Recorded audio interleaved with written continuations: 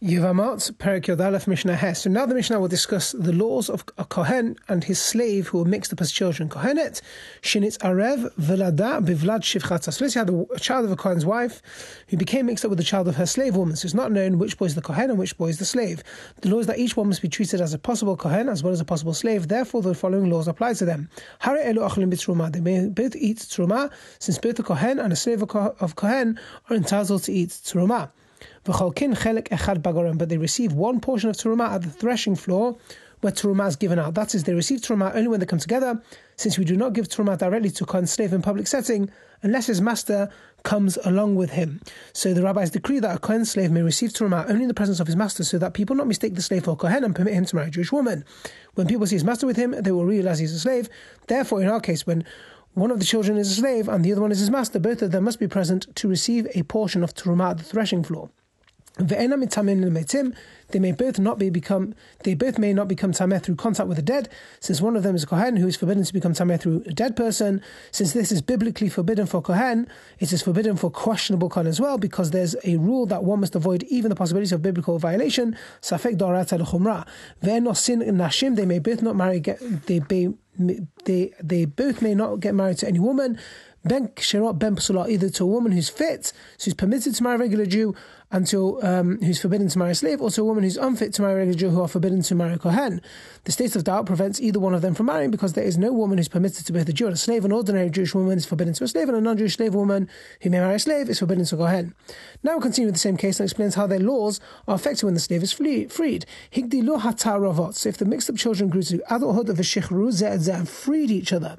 So the father of the mixed up Kohen died, so that one of these children inherited his father and now owns the other one. When these boys became adults, they gave each other a bill of freedom so as to remove the question about their status. Thus, regardless of which one was their master and which was the slave, both are now free men. So now the slave, whichever one he is, has the status of Israel. So now they're freed each other. So basically, the slave, whichever one it is the status of Israel. The laws that each one must be treated as a possible Kohen as well as a possible Israel. Therefore, the following laws now apply to them. Nosim nashim ru'yot lechona. They may both marry women, but only those who are fit to a Kohen. Okay, because each one is possibly a Kohen. Ve'ena mitamim no meitim. They may still not become tameh through contact with the dead for the same reason. Ve'im nismu enan sofgin et ha'arba'im. However, they become tameh even deliberately. They do not receive the penalty of 40 lashes. Since each one of them can claim he was not a Kohen, we cannot punish a person for questionable violation. Because normally a Kohen who willfully becomes tameh to a dead person receives the punishment of malkut. Okay, but essentially we don't punish someone out of doubt. Questionable violation. Before they freed each other, they were both allowed to eat Terumah, since even the slave of Kohen may eat Terumah. Once they freed each other, this is no longer the case. The Mishnah details this new status regarding Terumah. Ve'enan ochlim b'Terumah. They may not eat Terumah because one of them is now a freed slave who is forbidden to eat Terumah. Ve'im achlu enam mishalmin keren v'chomesh. But if they did eat Terumah, they do not have to pay the principal, the value of the eaten Terumah plus an additional fifth to a Kohen, since each one can claim he is a Kohen and not required to pay. So a non-Kohen who eats Terumah by mistake must give a Kohen of his choice an amount of produce equal to that which he ate, plus a penalty of a fifth. In our case, each of the men is exempt from this payment if he ate Terumah, because each can claim he is in fact the Kohen. Since it cannot be proven that the Terumah was not rightfully his, he does not have to pay, in accordance with the rule, Hamotzim echavero alav haraya. Okay, so number one, they do not need to pay the fifth. Okay? The principal plus the fifth. Ve'enan cholkin al garan. They do not receive a portion of Terumah at the threshing floor, since they're forbidden to eat it, as the Mishnah taught above. So even if both of them come at the same time and request a single portion, arguing that one of them is definitely a Kohen, they do not receive the Terumah, because this may lead them to eat it, which is forbidden, since one of them is non-Kohen. But they may sell to a Kohen the Terumah that they separate from their own produce, and the money from the sale belongs to them. They do not have to give the money to a Kohen. So a Kohen too has to separate Terumah from their produce before they can eat the rest, though they can keep the Terumah themselves. So clearly, therefore, the questionable Kohen of our Mishnah must each separate Terumah from their own produce. However, they are not required to give it to a definite Kohen, because each one argues to the Kohen, prove that I'm not a Kohen, and you may then take the Terumah. Since no Kohen could ever bring such a proof, the Terumah remains in their possession. While they cannot actually eat the Terumah, as the Mishnah taught above, they can benefit from it by selling to a definite Kohen and keeping the money. Now, certain parts of the sacrificial offerings are given to Kohanim. The Mishnah gives the law for these parts in regards to mixed-up children once they freed each other. They do not receive a portion of the sacrifices of the temple, such as the hides of the offerings that are given out to the Kohanim who serve in the Beit HaMikdash, since neither of them can prove he is a Kohen and entitled to them. Okay, and we do not give them sacrifices to offer in the temple because one of them is a non-Kohen who is forbidden to perform the sacrificial service.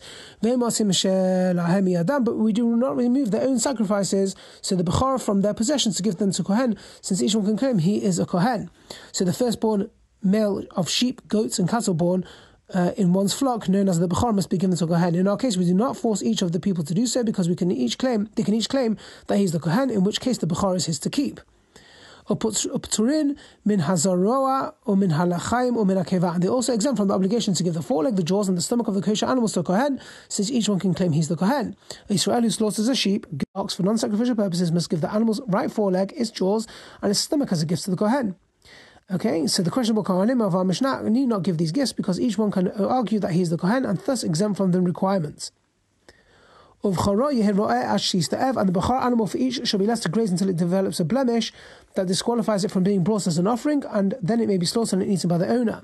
So, in temple times, a person who had an animal Bechor would give it to Kohen, and the Kohen would bring it as an offering and its meat. If the Bechor was born into a flock owned by a Kohen, the Kohen would offer it himself and eat the meat. The case of the questionable Kohen's Bechor, however, is problematic. Since it's possibly Kohen himself, we cannot force him to give it to a definite Kohen, as the Mishnah taught above.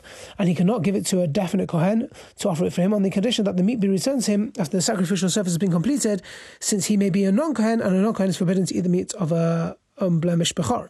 To solve this problem, the Mishnah teaches that the owner should leave the animal to graze until it develops a disqualifying blemish. When this happens to a Bechor, it may be slaughtered in the normal manner, and its meat may be eaten by anyone, even non-Kohanim, since a blemished Bechor has no sanctity. Even the law is that a blemished Bechor too must be given to Kohen. In our case, that is simply a monetary obligation. In our case, therefore, where the owner himself might be a Kohen, there's no requirement to give it to a definite Kohen. Back in the Mishnah, so to sum up the laws of the Mishnah, we place upon each of these mixed up sons both the stringencies of Kohanim and the stringencies of Yisraelim. Mishnah Vav. The Mishnah now discusses another case where it is unclear which of the two men is the father of a child, and explains how that affects the laws of Yibum and Chalitza. So let's say a woman did not wait 3 months after being divorced or widowed from her husband, and she married someone else right away, then gave birth to a boy 7 months after her marriage, after her second marriage. Okay, so basically she didn't wait 3 months, and 7 months later she gives birth to a son. Okay, fine. So ve'en yadua im ben tishal harishon or ben shiva lacharon, and we do not know who the father is. That is whether the boy was 9 months by his mother, whether he was carried 9 months by his mother. So it could be the child of the first husband, or if it was carried 7 months, the child of the later husband. Banim min harishon uvanim min hasheni. Now, besides this child, she also has sons from the first husband and sons from the second husband. Okay, so if he's the son of the first husband, then he and the other sons of that man share the same father and mother, while the sons of the second husband are his brothers only through the mother. If he's the son of the second husband, the opposite is true. So this child whose father is unknown grew up, married, and died without children, so that his widow requires yibum or chalitza from one of the brothers on the father's side. However, we do not know which ones are his brothers through his father, who must perform yibum or chalitza, and which ones are his brothers only through his mother, who are forbidden to marry the widow, since she is an erva to them. The law is that cholsim v'lo meyabemin. One of the sons of each husband shall perform chalitza with her, but they may not take her in yibum, because we do not know which of whom she is an erva, v'chen hu lahem, and similarly he to them. That is, if the known sons of one of the husbands married and died childless, the son whose father is unknown follows the same guidelines. He performs chalitza with the widows, but he may not take the widows in yibum, because any of them might be forbidden to him as an erva. So we now have a variation. So if he, the son whose father is unknown, had brothers from the first husband and brothers from the second husband who were not from that mother, i.e., both husbands have other sons by a different wife, so we do not know which set of sons are his brothers and which sets are unrelated to him. And these sons married and died childless. So who choletz miyabem? He, the son whose father is unknown, may perform either chalitza or yibum with any of the widows, since they are all permitted to him. If he's their husband's brother, then he's performing yibum with them. If he's not the brother of the husband, then they do not have a yavam at all, and they are thus free to marry anyone, including him. Either way, he may marry them. So vehem, but if he married in Dar Chalas, the law for them, the sons of the first and second husband, is as follows: Achad chaletz ve'echad meyabem. One of them, the son of one of the husbands, performs chalitza with the widow, and then the other, the son of the other husband, may take her in yibum. Since we do not know who's truly the dead man's brother, the son of the first husband or the son of the second husband, his widow has a possible yibum bond to each of them. Therefore, neither of them can perform yibum to begin with, because he might be marrying someone else's yevamah. However, once she receives chalitza from one of them, she's definitely permitted to perform yibum with the other one, since she's either his yevamah or a yevamah who's already been released by Yechalisa, who's not permitted to marry anyone. Have a great day.